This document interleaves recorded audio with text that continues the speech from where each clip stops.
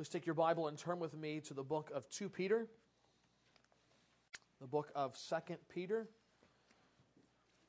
If you don't have your own copy of the Scriptures, or if you're using one of ours this morning, you will find our text on page 1019.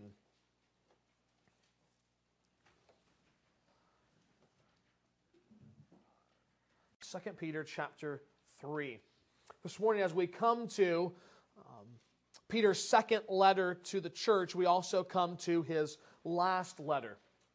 Shortly after writing what we have before us, Peter was martyred for the faith. You'll remember, Peter was the man who pledged to never leave Christ, and yet he was also the one who abandoned him at his most dire hour of need.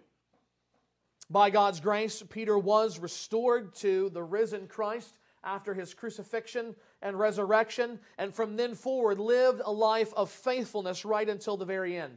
In fact, church history records that in his martyrdom, he was crucified by the Romans just like Jesus, and yet not just like Jesus.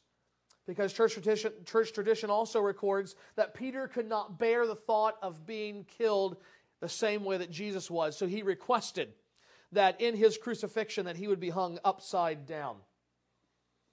It's that apostle, one who was faithful to the end, that now writes to a group of Christians struggling under persecution, suffering attack from false teachers, and in danger of failing Christ, even as Peter himself did at one time.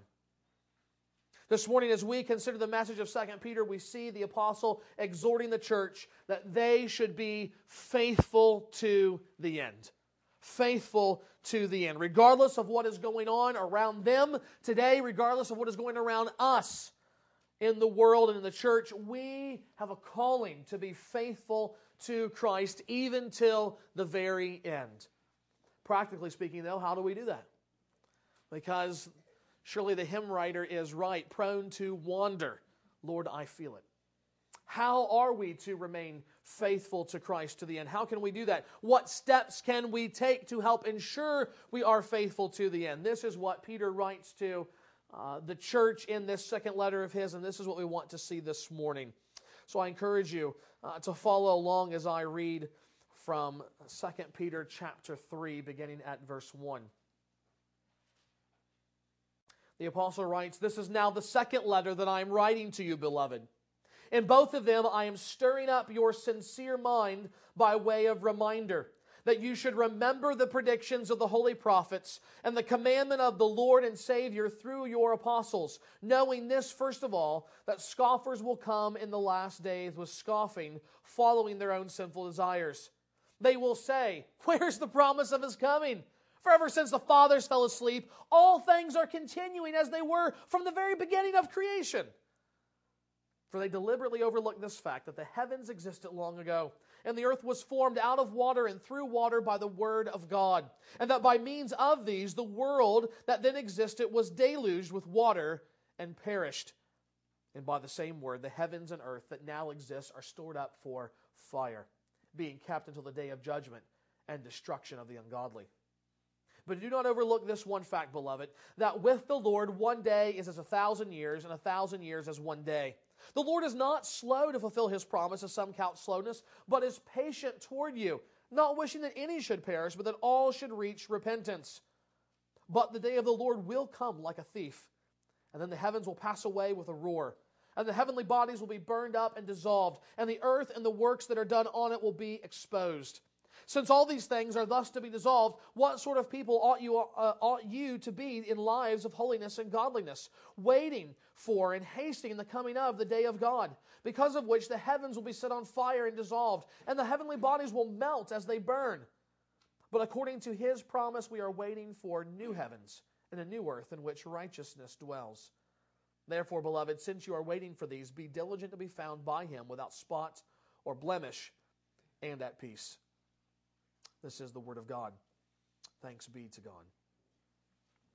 In this letter, and specifically in this passage, Peter gives us both weighty and practical instruction on what to do, on how to go about pursuing a life that will be faithful to the end. And this morning we want to see 4 instructions that Peter gives to us towards this end this morning. First, we want to see this. As you strive to live a life of faithfulness to the end, you must stir your mind with Scripture. Stir your mind with Scripture. Peter makes the turn towards the final part of the letter with these words. This is now the second letter that I'm writing to you, beloved. In both of them, I am stirring up your sincere mind by way of reminder. What are you reminding them of, Peter? That you should remember the predictions of the holy prophets and the commandment of the Lord and Savior through your apostles. Peter wants his readers to be ready for those who would stand against them by remembering the predictions made about them by the prophets and the apostles. Why does he want them to remember these things? Because he wants to stir them up to faithfulness. He wants to stir up their mind to prepare them to live faithfully till the end. And his goal is to motivate them to be faithful specifically in the midst of this threat they are facing. And the means by which he does this is by reminding them of the words of Scripture. He says, remember the truths of God's Word that you've heard. Remember it and be stirred up by it. Now, part of what makes this interesting is what Peter says just after this. Do you remember how when we looked at Titus, we said there was one of the best lines of the Bible, as Paul quoted from one of the prophets saying Cretes are just, rotten scoundrels, and yeah, that's right. Well, Peter gives us another such line like this as well. He says, just after our passage, beginning at verse 15, count the patience of our Lord as salvation, just as our beloved brother Paul, you can imagine who that is, right? Paul the apostle, just as our beloved Paul also wrote to you according to the wisdom given to him, as he does in all his letters when he speaks of these matters. There are some things in them that are hard to understand. What is Peter saying there? He says, hey, read Paul's letters, and it's okay. It's okay, struggle with it, read it, because there are some things in there that's hard to understand. So how many of you have ever read one of Paul's letters, perhaps Romans, and this big sweeping argument, and you've said, man, I just struggle to understand it? You're in good company, because so did Peter.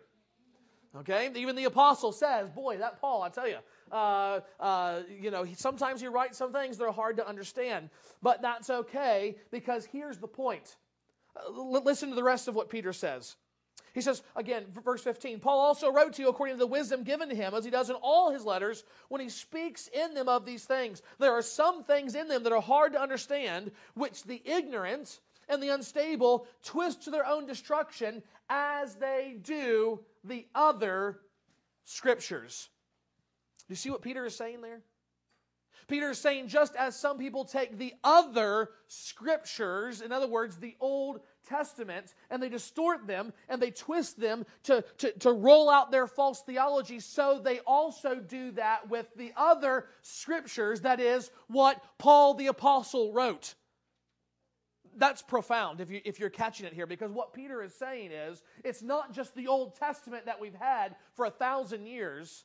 No, it is also what Paul is writing that is the Word of God.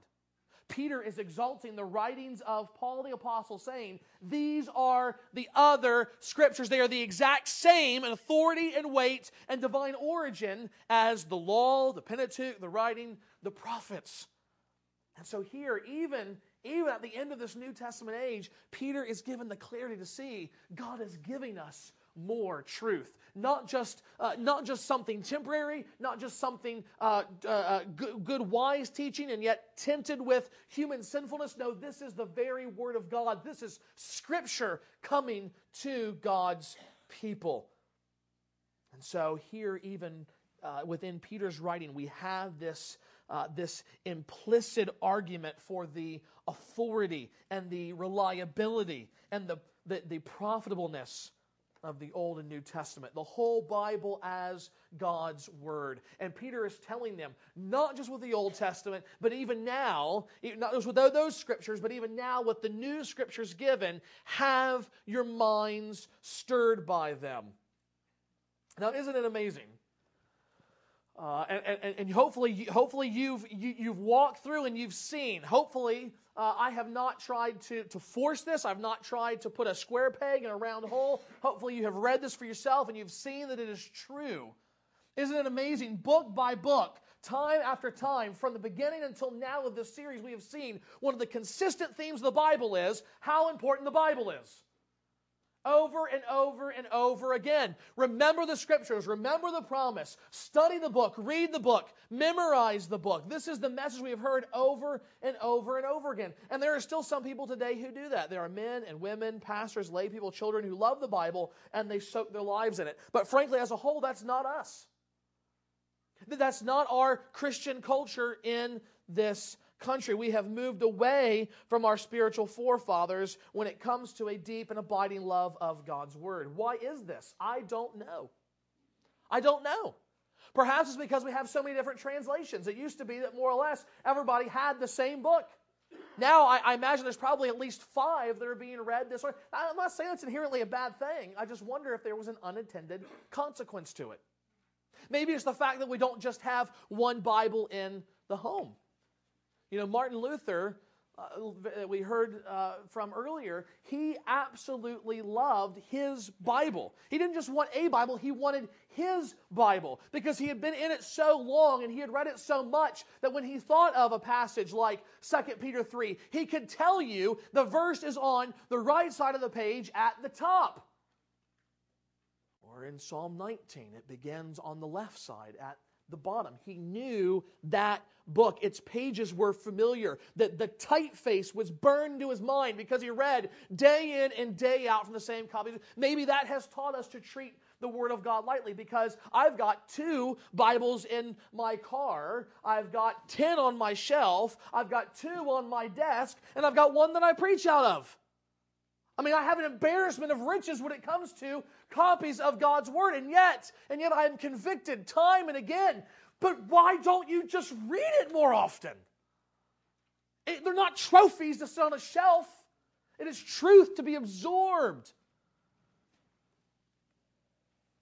Some will complain about the difficulty of reading. I struggle with that. Well, lots of people in church history have struggled. Some people have actually been illiterate, and yet they have memorized the entire Bible because they've had their children read it to them who were literate.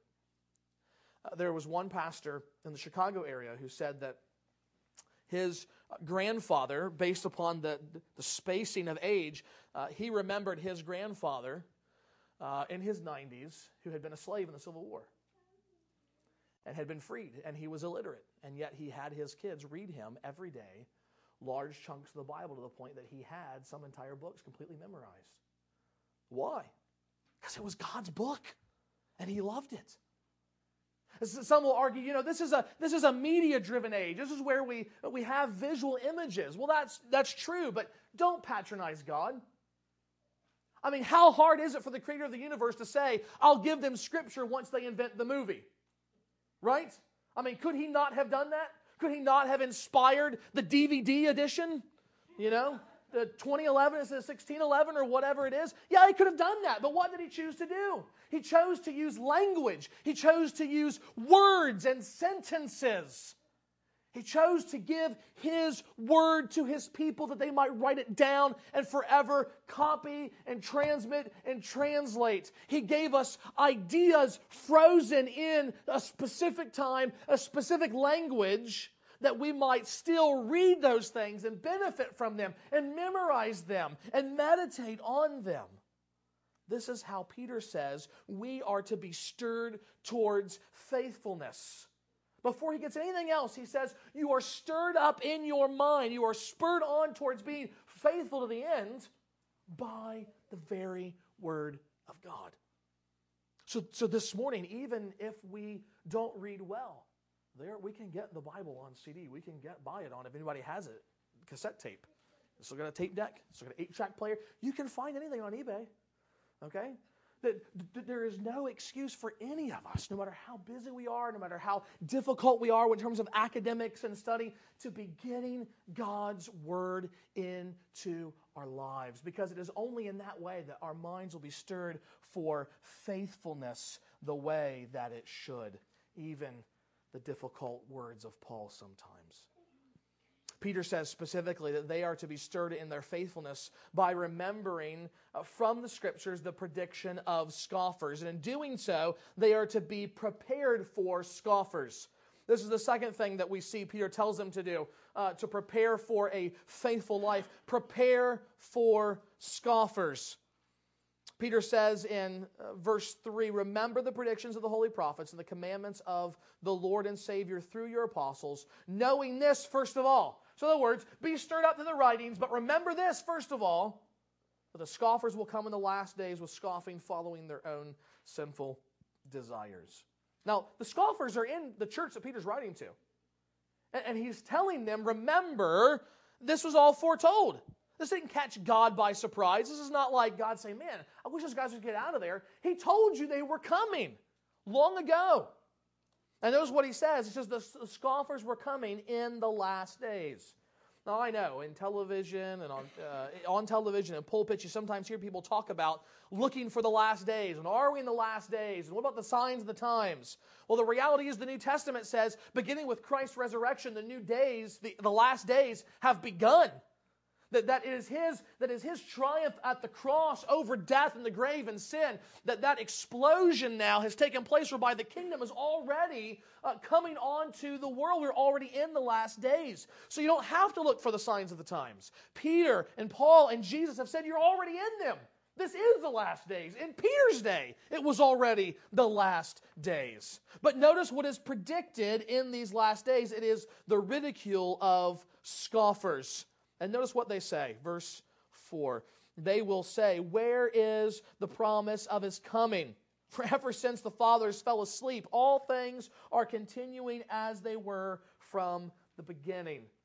Their argument is this: all of our, Abraham and Isaac and Jacob and Joseph and Moses, they all died. This is what it means by fell asleep. It doesn't really mean they're taking a nap. It means they died. They're gone. And nothing has ever changed. From the beginning, it's always been this way. Now, what I find, frankly, amazing is, writing about 1950 years ago, and the argument the scoffers were using is the same argument that we hear today. I mean, it's an amazingly modern argument, isn't it? That we experience scorn for today. The law of nature is eternal and unchanging. People die and they stay dead. It's happened that way for thousands of years, for millions of years, and it will never change. Therefore, it makes no sense to believe in the resurrection of Christ or his return from glory. I mean, isn't that what we hear? Dead people don't come back to life. So why would Christ? And you even have some people who stand behind a pulpit like this, sometimes nicer pulpits than this, claim to be Christian ministers, and they tell their people it's not important whether or not you believe in the physical resurrection of Christ. It's not important that you believe that Christ physically came back from the dead. It's the Spirit of Christ that needs to continue in the world, bringing peace and love and harmony. I could be wrong, but I think in one of those hard letters that Paul wrote, he said, if Christ be not raised from the dead, then we have nothing. We have nothing. And if Christ be raised back from the dead, why should we not believe he will one day return? Well, what does Peter say to these scoffers? He says this. He says, beginning in verse 5, I believe, they deliberately overlooked this fact, that the heavens existed long ago, and the earth was formed out of water and through water by the word of God, and that by means of these, the world that then existed was deluged with water and perished. By the same word, the heavens and the earth that now exist are stored up for fire, being kept until the day of judgment and destruction of the ungodly. He says this, they purposely forget creation hasn't always been here. It had a beginning. It's not eternal like they presume it is. No, its regular normal existence came into being by a creator who established the natural order of things. God spoke and creation existed. That right there is the first flaw in their argument, that things have just always been this way. They haven't always been this way. They started this way. But secondly, he says they also forget that there was a time when the natural order of things stopped and were essentially reset. Again, you can't help but think of Japan and the footage of the tsunami we saw coming right into the coast, just tearing everything, swallowing up everything in its path. It was devastating. But imagine that happening 100 times worse 1,000 times worse, all at once, all across the entire globe. That's what Peter reminds his readers and implicitly the scoffers in that church. Remember when this happened? Remember when God sent the flood and He destroyed all things? In fact, all of creation on this world would have been completely in ruin were it not for the saving mercy of God through Noah and the ark He commanded him to build. God brought judgment for sin on the entire world in a matter of days. And now He's promised He will do it again through fire. And if He's done it once, there's no reason to believe He's not going to do it again.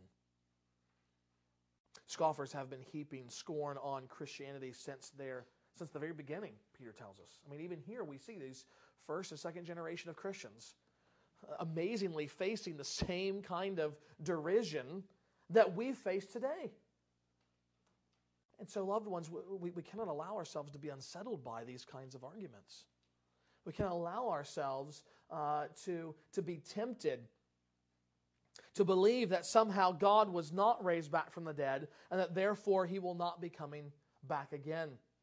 The Scripture says that both the disciples themselves, Paul tells us at least 500 people at one time saw the risen Christ. They saw that it was not just a spirit, it was not just an idea, it was a glorified man of flesh and blood in whom they could touch and feel and have breakfast with. This is the one who rose again and promised that He will indeed come back. If you've believed the gospel, that God has saved you through His shed blood, the shed blood of Christ, the judgment you deserve fell upon Him on the cross, then why would you doubt the rest? How could you doubt the rest? If you've trusted in the gospel, part of the gospel is the resurrection of Christ. And if He's resurrected, then He is returning. Prepare for scoffers. They are here. They will continue to be here. They will continue to come. And yet, as Peter says, they are the ones who deny the truth of reality. But perhaps as we think about the return of Christ, perhaps you long for it. And perhaps you believe it's taking longer than you thought it would. Then, like Peter told those first Christians in this letter, remember God's patience. This is the third thing that we can do to help ensure, to help strive for a life that is faithful to the end. Remember God's patience. You know, for the last 30 years, I have been hearing Christians say, I'm just sure that it's this generation that will see the return of Christ. Some go even farther, and they'll try to set specific dates. Many Christians were taken up with Edgar Whisenant's book, 88 Reasons Why the Rapture Will Be in 1988. Anybody read that in 1988? Maybe? Heard of it? Saw it? Well, guess what? 1988 came and we're still here, right? But it was only a few years later when the Gulf War broke out in 1991 that people were asking the same questions. They were thinking, this is it. Watch Israel because, if those Scuds land there, Christ is going to come back and it's going to be any moment. It didn't happen. Others have been more cautious. For example, Tim LaHaye has written an article that affirms again and again and again, at least in word, what Jesus Himself says, that no man knows the day or the hour. And he's insistent upon that. And yet, in the same article, he also says that doesn't mean that we can't set some parameters and set some limits to have an idea of when Christ will return. So much so that, in fact, that he writes this, quote, our generation has more legitimate reasons for believing that Jesus will return in this generation than any other previous generation. And he goes on to perform a bunch of exegetical jabberwocky to say he thinks it'll be around the year 2000. Well, Mr. LaHaye, we're still here 11 years out. It's kind of like saying, Jesus said you can't know the day or the hour, but He didn't say you couldn't know the month of the year. That kind of misses the point, doesn't it? That kind of misses the point. And as I've gotten older and I've learned more about what the Bible says, about what's going on in the world, especially the global church, what amazes me is that as far as I can tell, the only people writing this kind of thing, the only people talking in this way are people that live in the West and Europe and America. And that's striking to me because they're the ones that have had it great. I mean, as Christians, they have experienced not suffering, not persecution, not hardship. They have experienced blessing and ease of life. And yet they are the ones believing so fervently, yeah, it's us, it's our generation. We're going to see Christ's return. Really? I can't help but think about those beyond the West, in the East, in the South, the global South, that have experienced suffering, that have experienced persecution. Christians in places like Asia and Iraq and the Sudan, where suffering is a way of life. What must they think? What must their prayers be like? Surely it echoes that of the Apostle John at the end of Revelation when he sees the end of all things and he prays out, "Come quickly, Lord Jesus, come quickly." You can imagine for one who lives every day a life of misery simply because they say Jesus is Lord. They would say, oh God, send your Son back to end it all, to end the sin, to end the misery, to end the suffering and the persecution. Come that we might rejoice in His presence.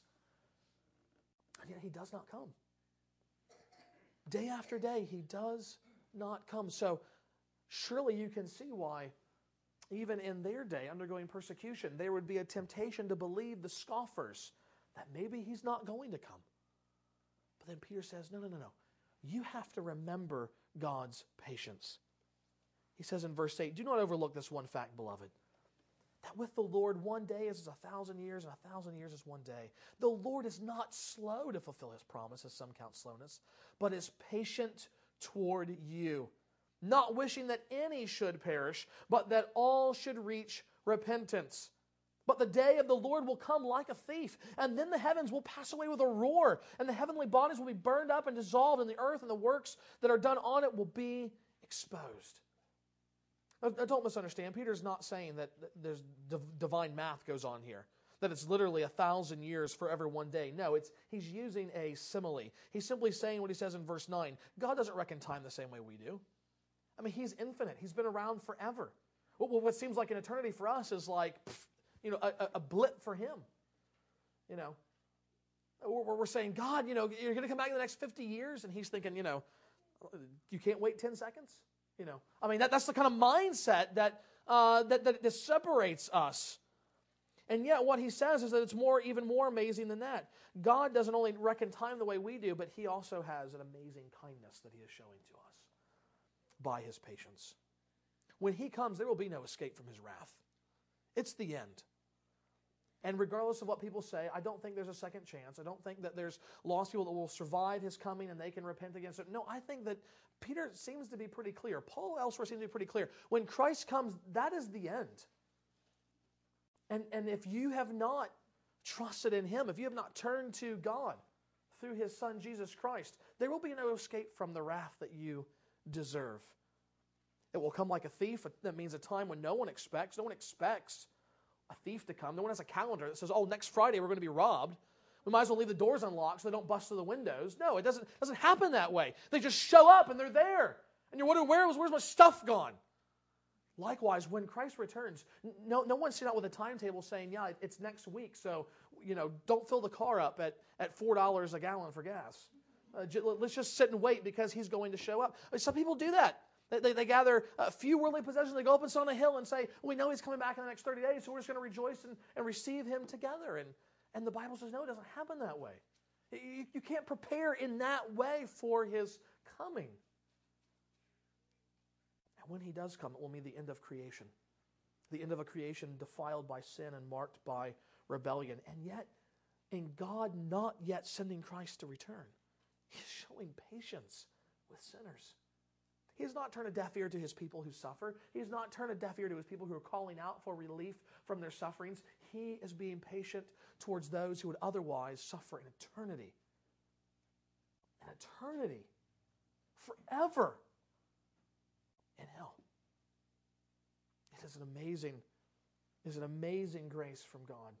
He is not biding His time. He is not delayed. He has not forgotten His promise. He has not forgotten us. In fact, quite the opposite. He is merciful and desiring many to come and turn to Christ. This should not only encourage us during difficult times, but loved ones, how much should this not cause us to make the best use of our time?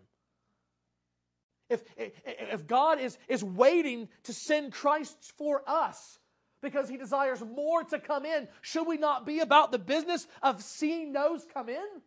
Should we not just have our souls burning with desire to see people hear the gospel and believe before the day comes and it's too late and there's no second chances? The last thing is we strive for a life that is faithful to the end. The last thing that we should do is this, in verses 11 through 14. We should let go of this world. We should let go of this world. From the letter as a whole, we get an image, a more clear picture of the false teachers facing these Christians. In chapter 2, verse 19, we see that these people exploited the doctrine of God's grace and their spiritual freedom in Christ. Why? Because in verse 2 and verse 14 of chapter 2, they do it in order to justify their own sinfulness. They do it specifically to justify the immoral indulgence of their sexual appetites, their distortion of the truth out of their love for money, and their love for human praise.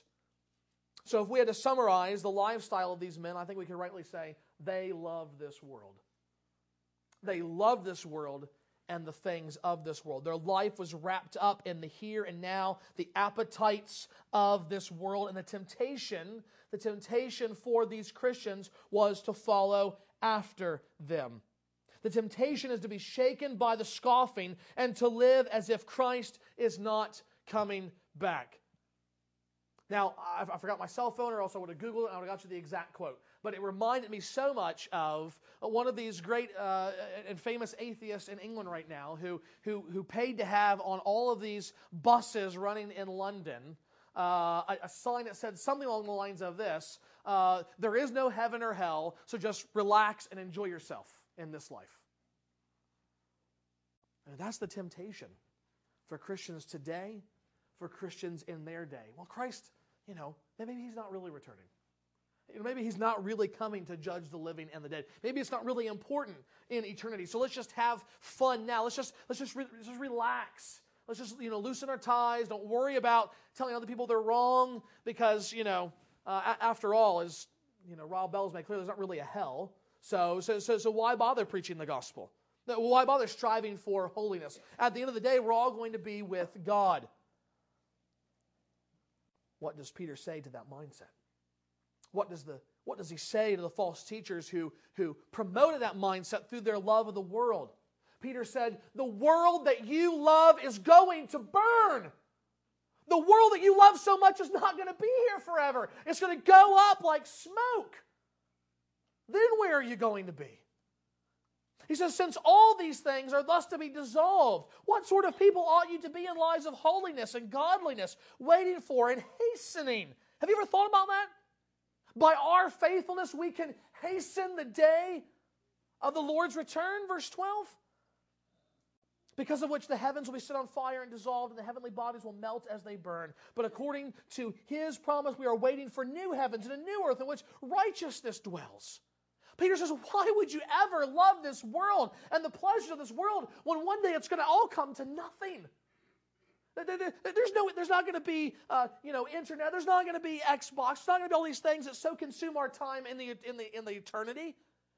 And they're certainly not so valuable as to weigh them against the souls that would spend forever in hell. He says, why devote yourself to money when money is going to burn? Why devote yourself to power when there is one coming who holds all power in the small of His hand? Why build your life on the praise of men when all that praise will one day be given to the King who is coming? Friends, the great lure for the church in this country, the great lure for us today that keeps us from God is a love of this world. The handwriting is on the wall. Our lives and our loves are so rooted in the here and now that it's hard for us to think about anything beyond it. I believe that it's a love for this world that keeps us as weak as we are as Christians. Let me give you an example. The Iglesia Bautista El Calvario in Seymour, Indiana, which is, if my Spanish is not too rusty, the Calvary Baptist Church in Seymour, Indiana. In 2005, this SBC church was running about 50 people. And that Christmas, do you know how much they gave to the Lottie Moon Christmas offering? $10,000. How did they do that with 50 people? I'll tell you how they did it. They gave up Christmas. She said it's not worth it. Supporting missions and the gospel going to the ends of the earth, it doesn't compare to what we would spend on one another for Christmas. Now, I know some of you, because you're probably like me when I first read it, some of you immediately threw up 50 objections to why we should not abandon Christmas and still travel and do gift giving and spend more money than we ever would sanely need to spend on a holiday that frankly, at the end of the day, has no basis in Christianity. Oh, yes, we make Christ about Christmas, and we celebrate His birth, and that's wonderful. But we don't have to travel across the country to see family to do that. We don't have to spend hundreds of dollars, sometimes thousands of dollars, on credit, giving gifts to do that. We don't have to throw out feast after feast after feast with family and friends in order to celebrate the birth of Christ. We don't have to do that in order to celebrate Christmas. But we do. Why? Because we love the things of this world. We love the things of this world. And the reality is, I think, that the things of this world are keeping us from loving Christ the way that we should. Please understand, this is not about money. Money is an easy indicator of where our heart is, but this ultimately is not about money. Peter, following after Jesus, says that we are to be faithful as God's people in not loving this world and not investing our life in this world, but knowing there is a new world to come, and that is where we will spend forever, and that is where our investment should be. Money is simply an indicator of where our love is. If I love my wife, then I'm not just going to tell her that. I'm going to lavish gifts on her. Not just birthday, not just anniversary, not just Christmas, not just sweetest day, and every other Hallmark holiday that we get to give gifts. And I'm going to actually say, you know what? I don't need the new tool set or whatever. What do you need to make your life easier? How can I pamper you? How can I save up enough money to just send you away for a couple days without me, without the kids, and you just go to a hotel and you just live it up and enjoy yourself and get some rest and serenity in your mind and in your heart? That's the way I'm thinking, because I love her, right? So how much do we love Christ? Well, it's not just with our money, it's with our time and with our investment. No one we say, you got to give that tithe. Well, what about a tithe of your time? You ever give a tenth of your week to God? I haven't. I'll confess this as sin. Your pastor has never given a tenth of his time to God. Yes, I've been wrapped up in more than a tenth in preparing for this and other things, but that doesn't mean that it's been done as an act of worship to God. It doesn't mean that just me and God and Scripture in the Bible, without worrying about sermon prep, just the cultivation of my own soul has been taken up with 10%. Just hasn't happened. Why?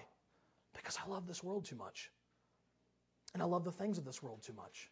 And it is so easy to get distracted and wrapped up in those things and forget the reality that none of it matters. None of it matters in the age to come. And this is the very thing that Peter tells us.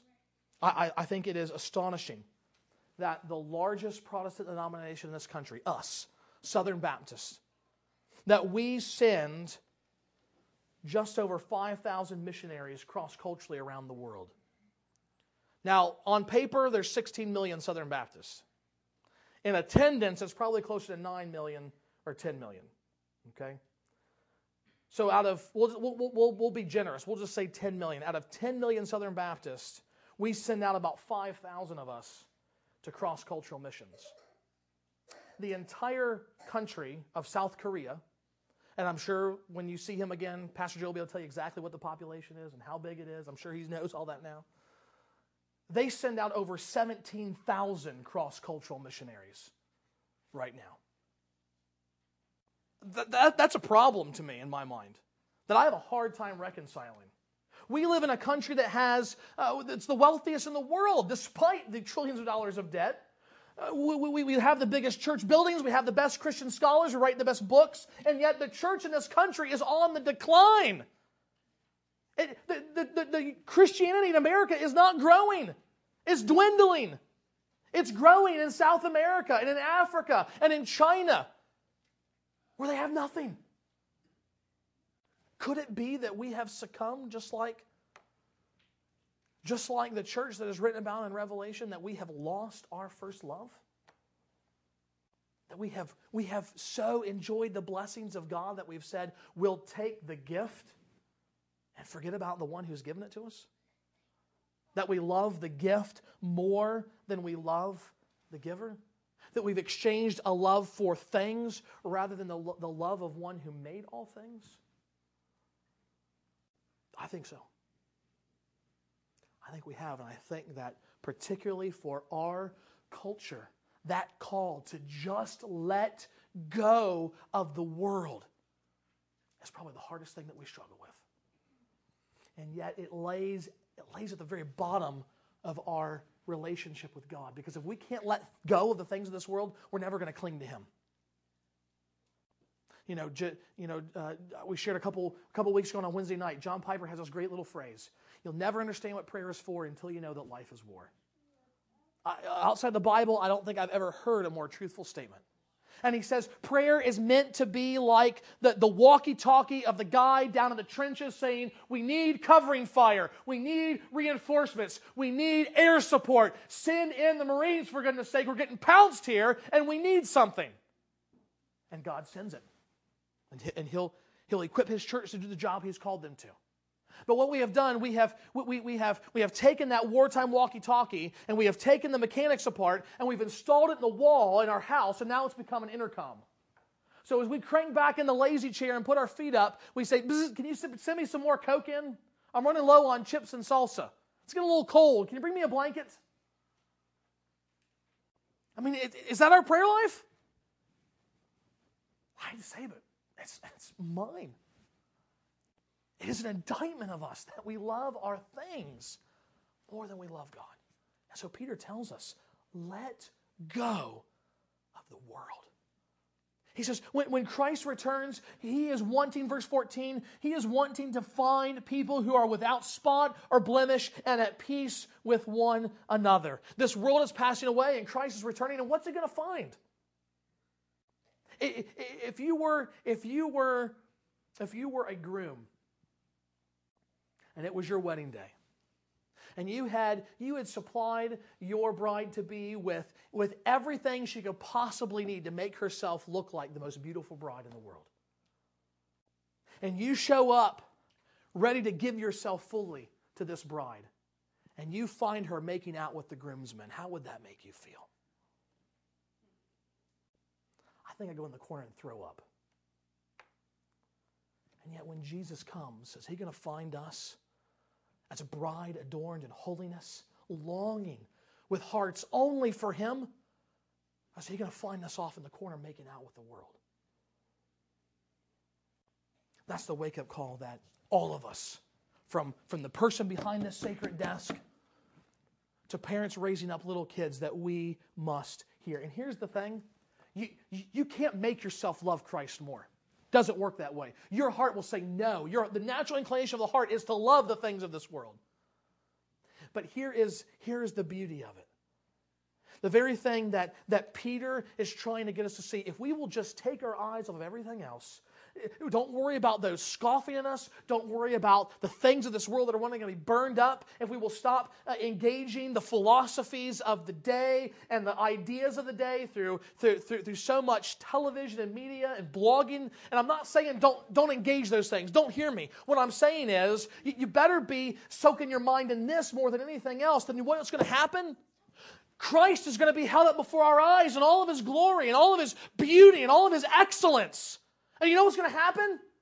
We'll fall in love with Him. The more that we see Christ for who He is, the more that we see the great love that He has shown us, God will automatically begin to cultivate a deeper sense of love within us.